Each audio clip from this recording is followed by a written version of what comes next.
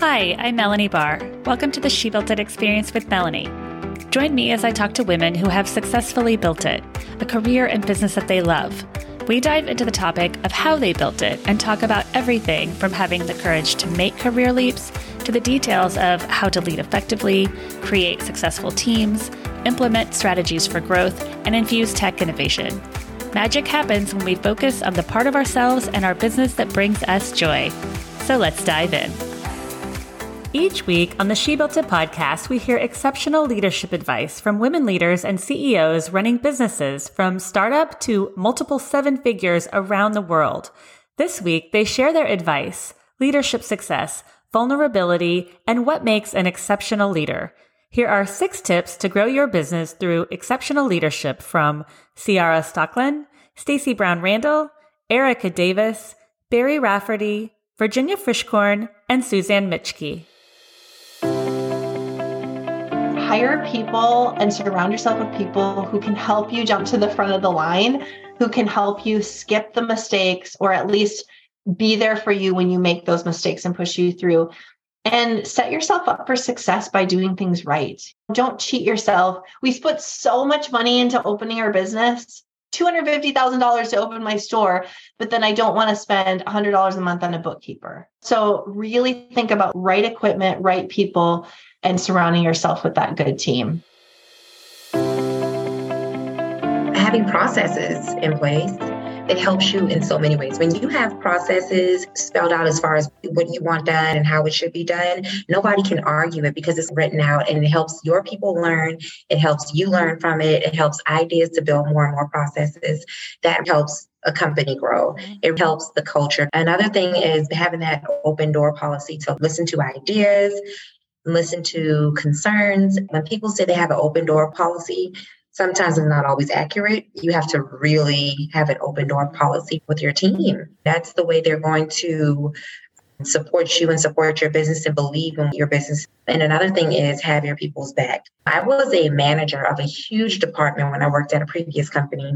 One of the things that my team would always tell me when we have these recognitions of say some good things about your manager, they will always say that I would have their back, even though in private, I might get on them. But if I know that they were right in the situation and they could have probably handled the situation differently, I'll support what they were right about in public, but I would get on them on how they handled it and try to coach them that way. But you always have to have your team back when they're in the right. We need processes and we need systems and we need workflows in our business to deliver that seamless, repeatable client experience. And it needs to deliver the work that you do and the relationship touch points that you're trying to build as well. And then the second piece that people overlook is there's actually moments within your client experience where you should be paying attention to opportunities to plant referral seeds, to kind of like we talked about earlier, making it your client's idea to ultimately refer you. So we teach people, okay, once we've got that repeatable, that wow client experience, it's sticky, right? We're really proud of this client experience that we have down. Then we want to go in and we want to look for moments where we have the opportunity to use different language and to do different things to be able to generate the idea of referrals. And we want to be paying attention. The third thing is paying attention to the who. Not every client's going to refer you. I want every client to love you, but loving you does not equate referrals, because if it did, I wouldn't be here. You wouldn't be talking to me and I wouldn't have a business, because not every client will refer you. And so we need to also be paying attention to those clients that have the greater potential to refer you. Leaders need to be super hands-on. You're working operationally, not being too good for anything, doing whatever it takes to get the business off the ground, reaching traction. Leaders need to be very adaptable, very flexible, trying out many things and being intellectually honest to themselves. Also, what is working, what is not working, talking to customers, potential customers, asking for feedback, and building the way into product market fit. And then once a company found something that works, it's really about building and developing the team, finding, hiring the right people, which is obviously very crucial for scaling the business. One of the things to lead is to make sure that you don't forget to listen. And so many times going into new situations, whether it was going from agency, consultancy to a corporate to now a nonprofit world, is going in and doing some fearless listening first so you can lead effectively. As a leader, you have to be able to bring out the best in others and create followership.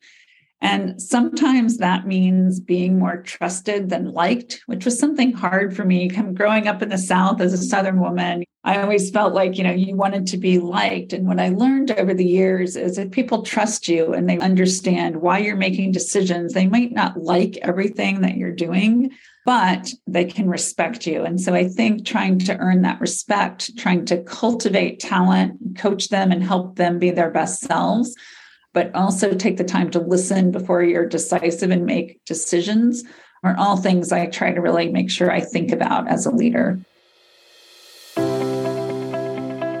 It's about surrounding yourself with the right people. You've got to find the right support, the right tribe, the right cheerleaders that are going to come and help you see your blind spots.